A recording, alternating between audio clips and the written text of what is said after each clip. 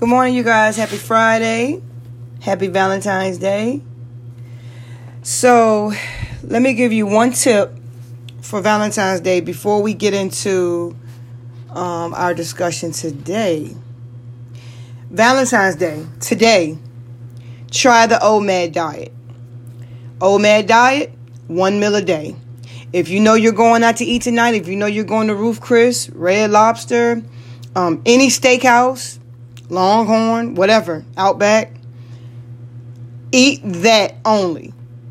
Don't sit there and, get a big breakfast, go ahead and skip lunch and drink you some water. How about just letting your body just kind of like fast until dinner? 1 meal a day. That's my only tip for you.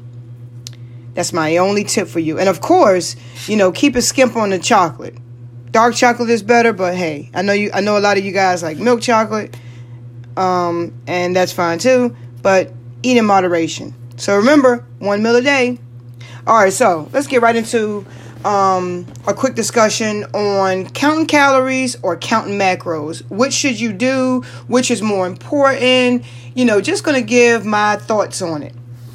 All right, a discussion came up in one of my Facebook groups. Shout out to ChristiansWeightSuccess.net. It's actually his group. And, the lady was saying, which do you think is more important? Well, I want to give my thoughts on it. So when you track calories, when you track specifically calories, you're tracking nutrition. You're tracking fiber, vitamins A and C, calcium, trans fat, calcium, iron, sugar, potassium. You're tracking everything, right? Now, when you're tracking macros are what, macros are your fat, protein, carbohydrates, known as carbs, right? Now, the thing about it is when you're tracking calories, you're tracking those things. You're tracking macros, okay? I know on MyFitnessPal, they have like a chart where they can show you the percentage of how much your macros are for the day, right? I say that counting calories is more important, especially in the beginning. You want to count everything, and count macros is going to count that, but counting calories breaks it down, like it breaks it down and gets more in depth than just counting macros.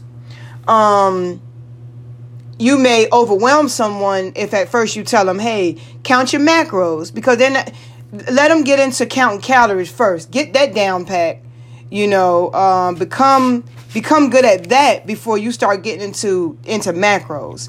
Now, and she said, well, when do you think it's important to count macros? I think it's important to count macros when you're watching your carb intake, when you're watching your protein intake, right? Now, a lot of people that follow the keto diet, they're going to be the ones to count their macros because keto is a high-fat, moderate protein diet, and it's low carb.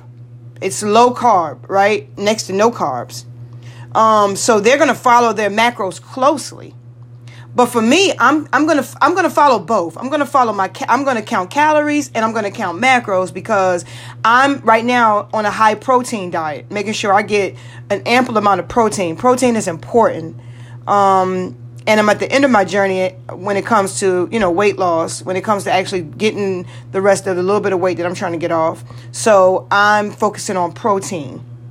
So, in my, what I think is that calorie count is more important, but do not dismiss macros. But if you're counting calories, you count macros because it's going to show you, like MyFitnessPal is going to show you protein, carbs, and fat. It's going to show you on MyFitnessPal. You don't even have to worry about, specifically going to the macro screen because it's going to show you in the calories, in the calorie graph.